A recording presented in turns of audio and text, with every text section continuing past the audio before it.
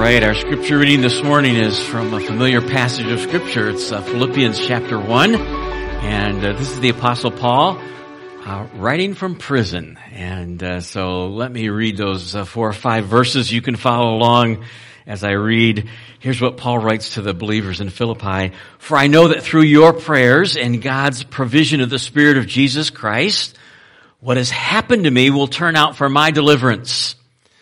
I eagerly expect and hope that I will no way be ashamed, but will have sufficient courage so that now as always, Christ will be exalted in my body, whether by life or by death.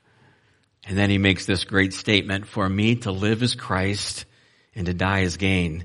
If I go on living in the body, this will mean fruitful labor for me. What shall I choose? I do not know. I am torn between the two.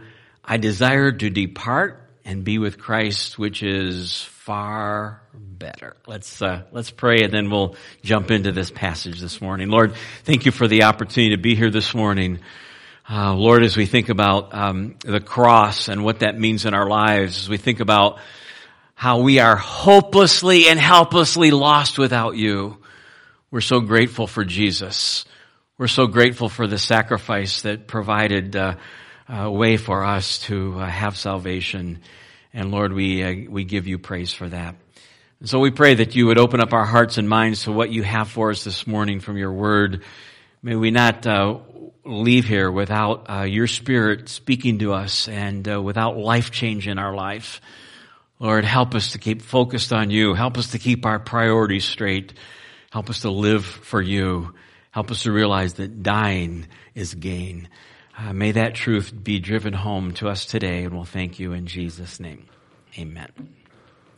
All right, we're going to jump into the book of Acts, and then we want to finish around the Lord's table this morning. So we're just plowing through Acts, and just let me remind you of the outline of the book of Acts. It's found in Acts chapter 1, verse 8. And that's the key verse, and that's the outline. So let me read Acts 1:8 and give you this outline here. Here's what Jesus said. You will receive power when the Holy Spirit comes on you. That was Acts chapter 2, Pentecost. And you will be my witnesses in Jerusalem, Judea and Samaria, and the rest of the earth, the uttermost parts of the earth. Well, there's your outline right there.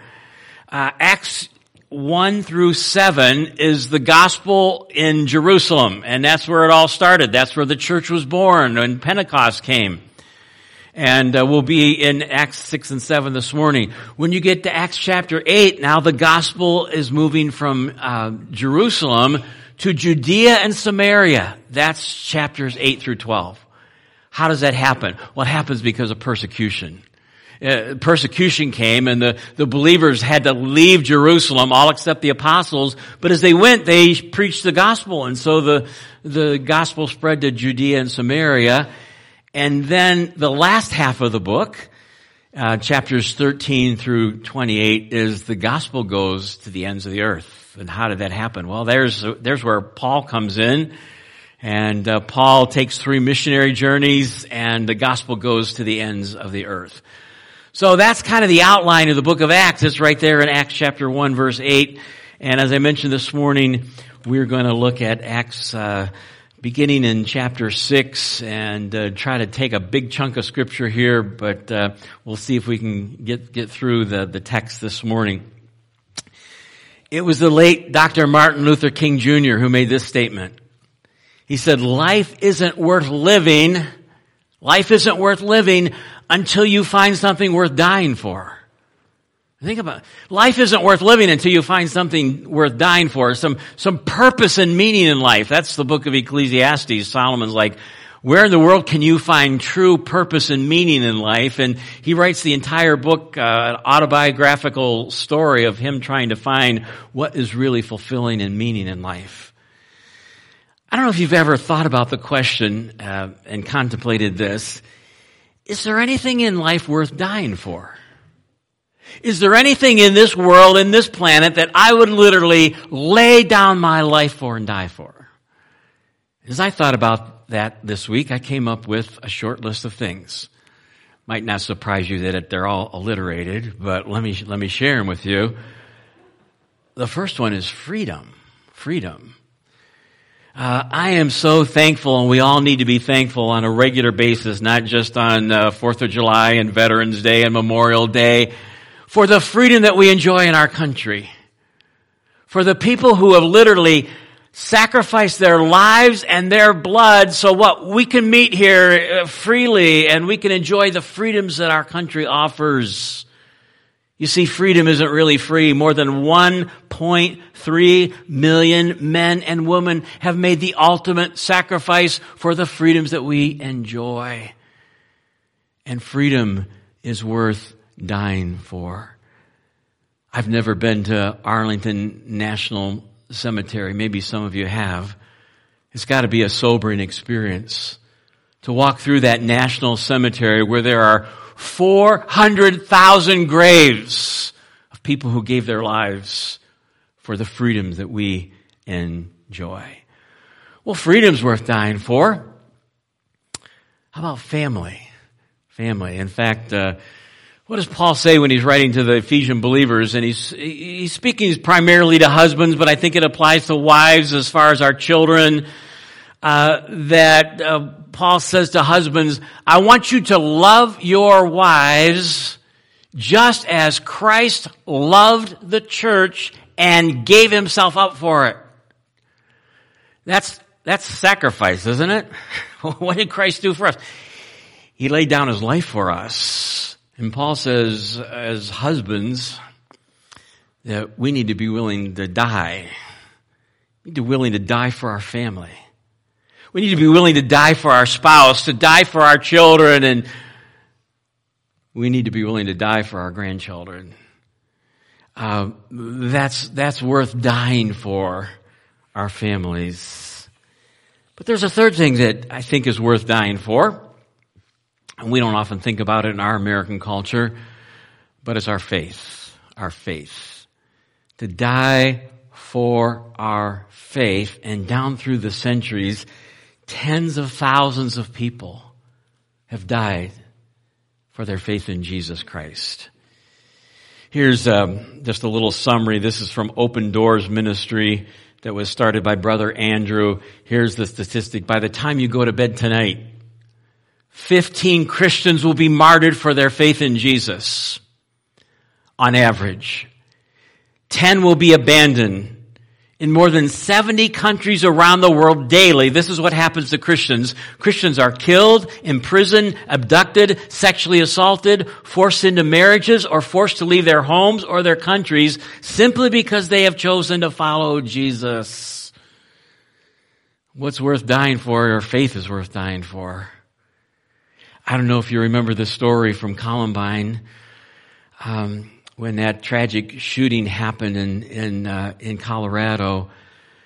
And as I researched this story, there's controversy whether this story is even true or accurate or not, but there was a young gal there in Columbine High School. Her name was Cassie Burnell, and when those two shooters came in and pointed the gun at her, they asked her, "Are you a Christian?" And Cassie Burnell said yes. And they shot her to death for her faith in Jesus. Well, our faith is worth dying for. And this morning in Acts chapter 6, we're going to look at the story of what's recorded as the first Christian martyr that's recorded in the Bible. And we met him last week. His name is Stephen. He was one of those first 7 men that they chose as helpers or deacons in the early church because they were doing this daily food distribution, this Meals on Wheels program, and it was growing faster than they could keep up with. And so they chose 7 men full of the Holy Spirit and wisdom to help with that ministry. And Stephen was one of them. And so we meet Stephen in Acts chapter 6. But now we're going to meet Stephen and see that he ends up giving his life for the cause of Jesus. So let's look at our outline, and here's the first thought is Stephen seized. Stephen seized, S-E-I-Z-E-D. Stephen seized. We'll pick it up in chapter 6, verse 8. Now Stephen, a man full of God's grace and power, performed great wonders and signs among the people. Stephen was working miracles. God had blessed Stephen and the apostles with the ability to work miracles, to authenticate them as God's messengers. And so he was getting a lot of attention, and that brought some opposition. Remember our principle, we shared it a couple of weeks ago, that whenever God begins to work and God's on the move, then someone else becomes very active, and it's our enemy because we are in a spiritual battle, spiritual warfare. Ephesians 6 talks about it. And so some opposition rose up against Stephen, against Christianity. Why were the Jews so opposed to this new group called Christians? Well, particularly the Jewish establishment thought that they were destroying Judaism, their religion, by claiming that the Old Testament sacrifices were no longer valid, no longer necessary. So here for thousands of years we've worshiped this way and we've offered sacrifices, and now these new Christians are saying, no, we don't need to do that anymore. Jesus is the Messiah and he made a once-for-all sacrifice. And that did not go over very well with the religious establishment. And so Stephen faces opposition. We read about it from beginning in verse 9. Opposition arose, however, from members of the synagogue of the freedmen, as it was called. Remember, first century Roman Empire, there were 60 million slaves in the first century in the Roman Empire. And this synagogue must have been made up of some slaves that were former slaves, and now they called themselves the Synagogue of the Freedmen. Jews of Cyrene and Alexandria, as well as the province of Cilicia and Asia, who began to argue with Stephen. But they could not stand up against the wisdom the Spirit gave him as he spoke. Then they secretly persuaded some men to say, we've heard Stephen speak blasphemous words against Moses and against God. And they stirred up the people and the elders and the teachers of the law. They seized Stephen and brought him before the Sanhedrin. So they come up with some false charges against Stephen, and they bring him before the Sanhedrin Council, the Jewish Supreme Court of the day. It was made up of 70 prestigious members and the high priest. This is the same group that Jesus stood before just a few months earlier, and they turned him over to the Roman authorities. And so now he's before the Sanhedrin, the Jewish religious council, and it says they produced false witnesses who testified, this fellow never stopped speaking against this holy place and against the law. For we've heard him say that this Jesus of Nazareth will destroy this place and change the customs Moses handed down to us. And all who were sitting in the Sanhedrin looked intently at Stephen, and they saw that his face was like the face of an angel. So Stephen is seized. They don't like what he's saying. They don't like what he's doing. They view this Christian movement as a threat, and they want to stop it. And they bring him before the Jewish Supreme Court. And that leads us to our next point, which is Stephen's sermon before the Sanhedrin. That's chapter 7, verses 1 through 50. And verse 1, and we're not going to read all these verses for the sake of time, but just give you an overview. Then the high priest asked Stephen, are these charges true? So they've got these false, trumped-up charges.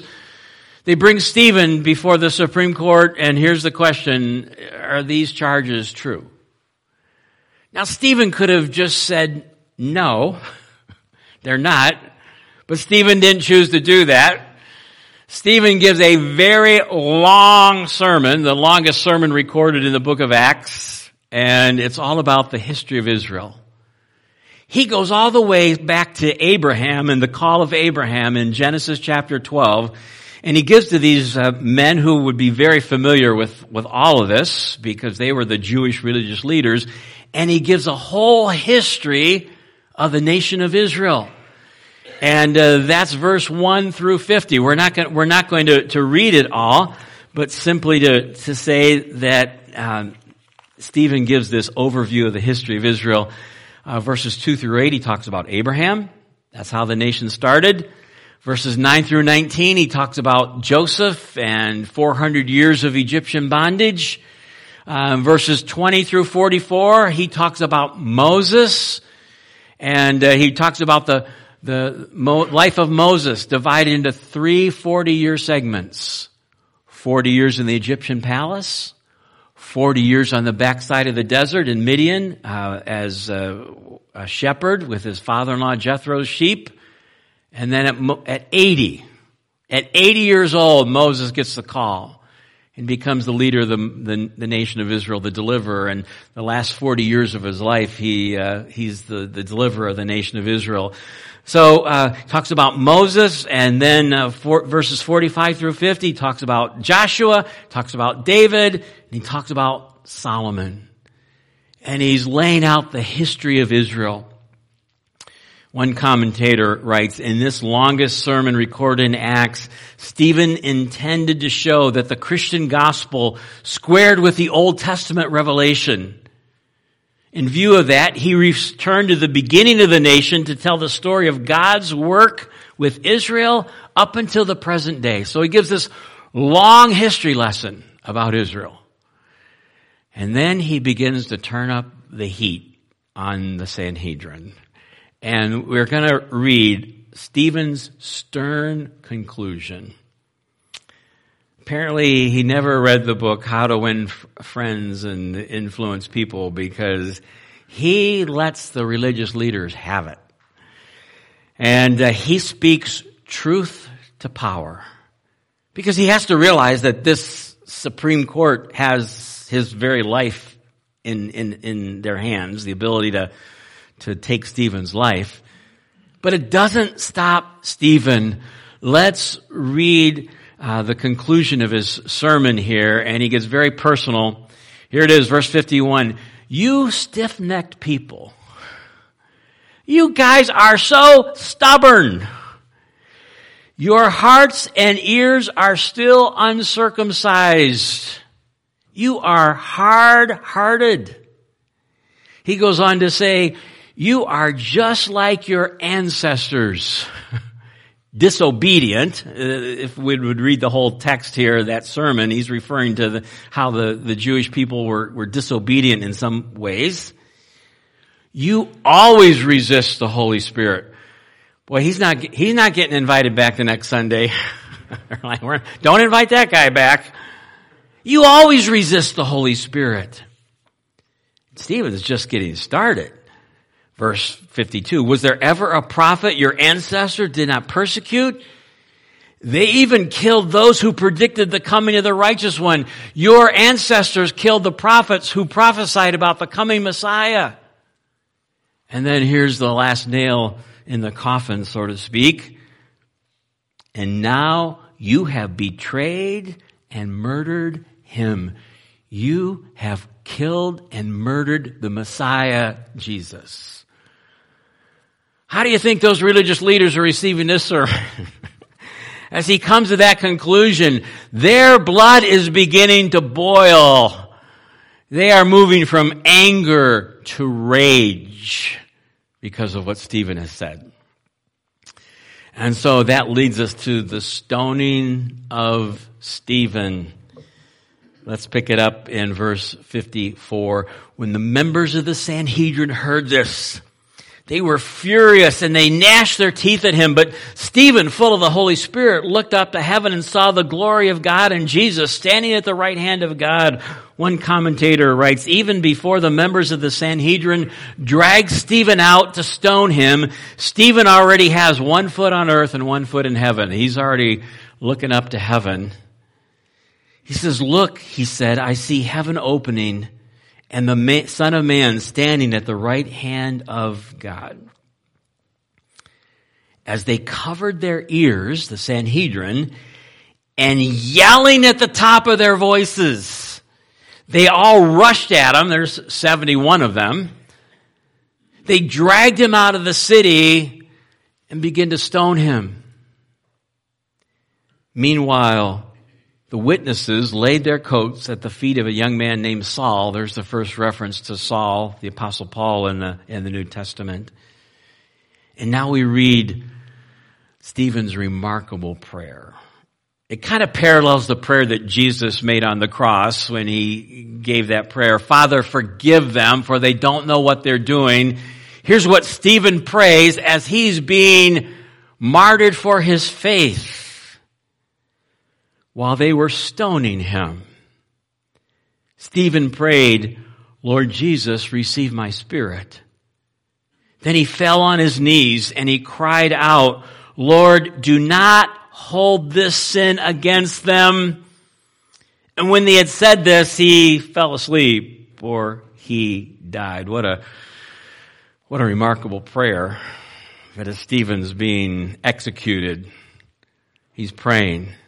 He's asking God not to hold that against his accusers.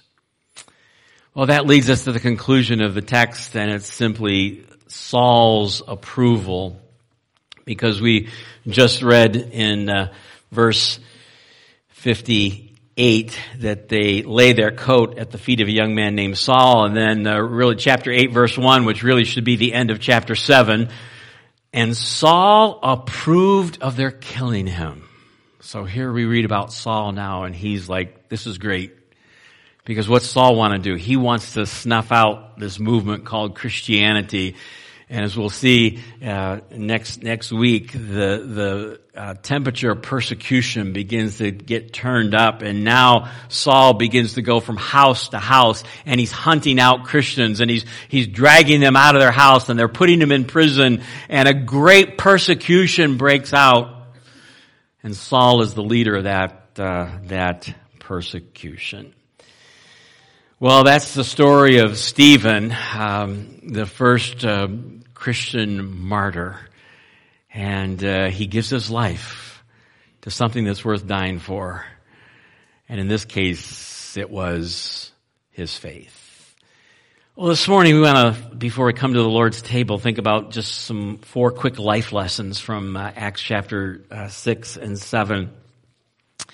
And here's the first one. The first life lesson is this, is that truth always divides. Truth always divides. Have you noticed that we live in a culture where there's a great division between groups of people? Why is that? Because truth always divides. And that was true for Stephen's sermon. I mean, he spoke truth to power, and they didn't like what he had to say. And they all chose against Stephen. Truth always divides. You can't be neutral when it comes to the gospel. You cannot be neutral when it comes to who is Jesus and the way to heaven. C.S. Lewis says he's either who he claimed to be, the Lord, or he's a liar because he claimed to be God, or he's a crazy man. But you cannot be neutral when it comes to Jesus. You either believe who he is and what he did on the cross, and he's the only way to heaven, or you don't. Josh McDowell's great book, More Than a Carpenter. You can't just say that he was a good prophet. And so here's what Jesus has to say. Some strong words in Matthew chapter 10. Beginning in verse 34. This is not our normal picture of Jesus. Do not suppose that I have come to bring peace to the earth. I did not come to bring peace, but a sword. For I've come to turn a man against his father, a daughter against her mother, a daughter-in-law against her mother-in-law. A man's enemies will be members of his own household. Well, how does that happen? Well, you claim to be a follower of Jesus in the countries of that Islam controls, and your life's in danger. You'll be kicked out of your home. You will lose your job, or they will execute you. Your own family will turn against you to be a follower of Jesus. And then he goes on to say, anybody who loves their father or mother more than me is not worthy of me. Anyone who loves their son or daughter more than me is not worthy of me. Whoever does not take up their cross and follow me is not worthy of me. Whoever finds his life will lose it. Whoever loses their life for my sake will find it. What does Jesus say? I want first place in your life. If you're going to be a follower of Jesus, you have to have me as I'm a jealous God, and I want first place in your life. And so truth divides, and the Sanhedrin heard the truth from Stephen. They rejected the truth, and what did they do? They murdered Stephen. Truth always divides. Secondly, is this life lesson: the fear of man is a snare. That's Proverbs chapter 29, verse 25. The fear of man will prove to be a snare, but whoever trusts in the Lord is kept safe. The fear of man will prove to be a snare. You know, Stephen could have gone a whole different route here. He could have kind of backed off and not spoken truth to power, and he could have gone a whole different direction because he realizes, hey, these men have my life in their hands. But Stephen did not do that. Stephen did not fear the Sanhedrin. He did not fear man. He feared God more than man. And that's what Jesus says in Matthew chapter 10, verse 28. Listen to the words of Jesus. Do not be afraid of those who kill the body, but cannot kill the soul. Rather, be afraid of the one who can destroy both soul and body in hell. Don't be afraid of man. Don't be afraid of someone who could possibly take your life. We need to what? We need to fear God. And that's where our culture has gone off the rails today. Because they don't fear God. Most people today are just living for themselves, and they create and form this God that's the God that they want, that will approve their lifestyle and their way of thinking. And so the fear of man is a snare. Paul says in 2 Corinthians 5 verse 9, so we make it our aim to please God. That's the aim of our life as followers of Jesus. Does this please God? And of course, how do we know what pleases God? Well, we need to find out right here, and He's told us. The fear of man will prove to be a snare. I don't know if you guys do inventory of your days sometimes. I very rarely do it, but there are some days, lay your head down at night, reviewing your day. And a good question to ask is, Lord, did I please you today?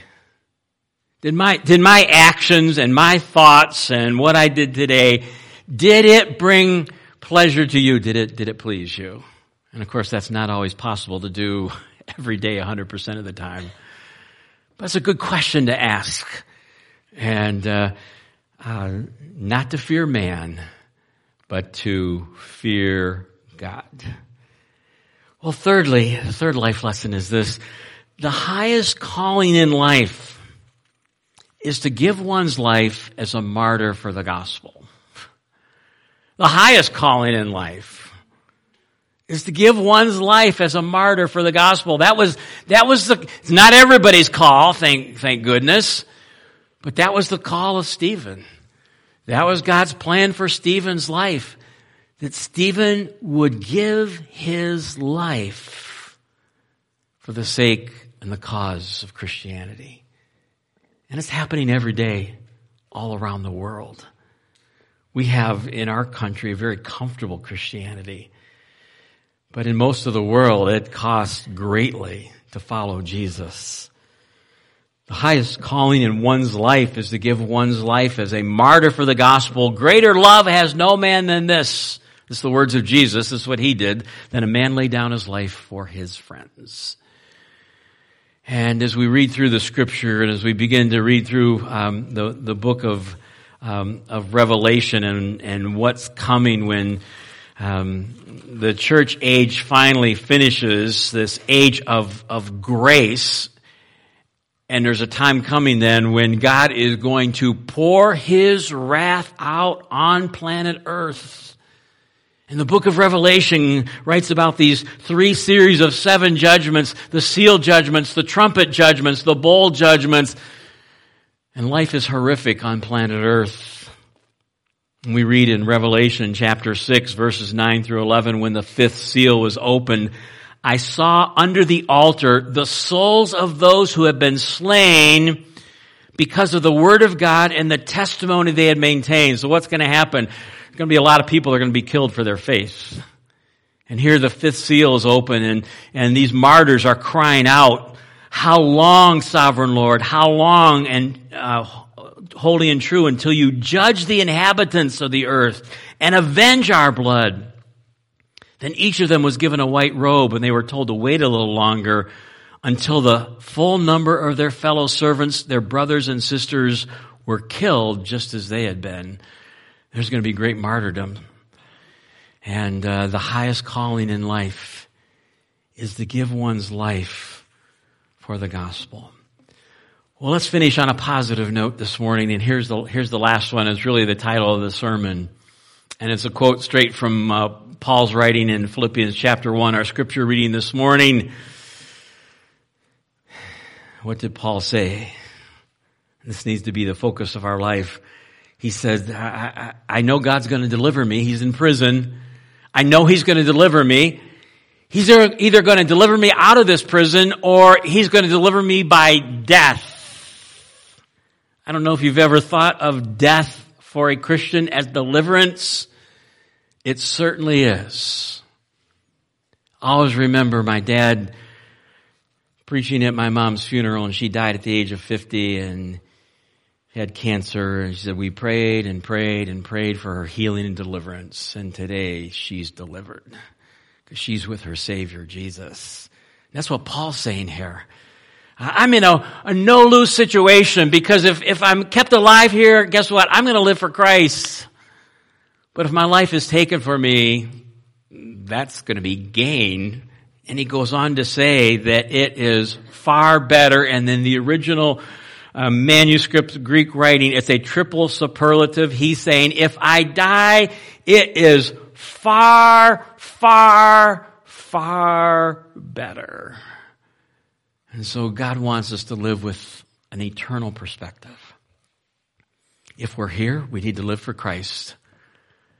But if we die, then that is our gain.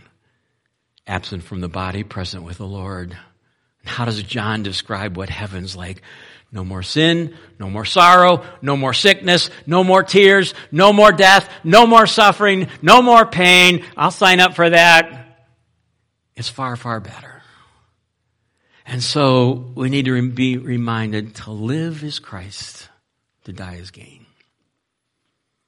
I spent 14 hours at Henry Ford Allegiance Hospital this last Wednesday, just with Diane through her surgery, and lots of time in the recovery room, and then up in a hospital room. And like a lot of hospitals, sitting there in the recovery room and in the waiting room, and I hear this little like lullaby playing. They play this lullaby. Oh, I know what that means. A baby's just been born. And they play this little song every time a baby's been. A lot of hospitals do it, and they play it throughout the whole hospital. And it's like, oh, isn't that cool? Another gift of life. I heard it 3 times in those 14 hours. You know what else I heard? Code Blue. Someone is in serious trouble and dying, and we need all hands on deck to save a life. And there you have the circle of life. A hospital where life begins and life ends. And the reality is, for all of us, unless Jesus comes in our lifetime, no one's making it out of here alive.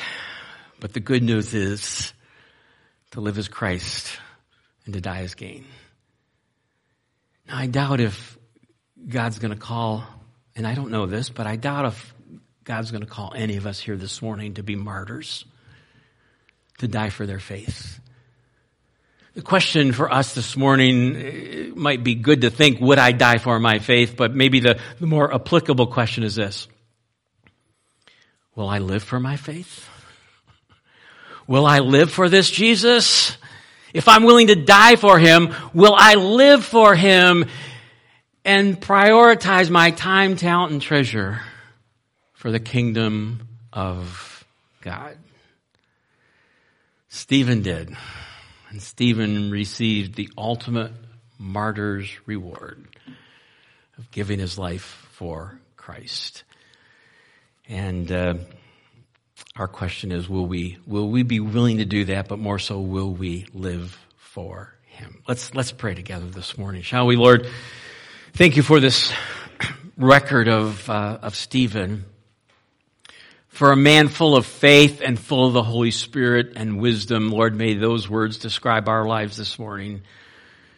And Lord, I thank you for Stephen's commitment and willingness to speak truth to power and to even give his life for the cause of Christ. Lord, we thank you for this morning for those that have given their lives for the freedom that we enjoy. Lord, I pray that as we live our lives, that we would be willing to die for our families. Lord, may we also be willing to die for the cause of Christ, but more so may we live for you. And Lord, we thank you for this opportunity to close our service by contemplating the greatest sacrifice that's ever been made, that the sacrifice of your Son, Jesus, for our salvation. So we thank you. And we give you praise in Jesus' name. Amen.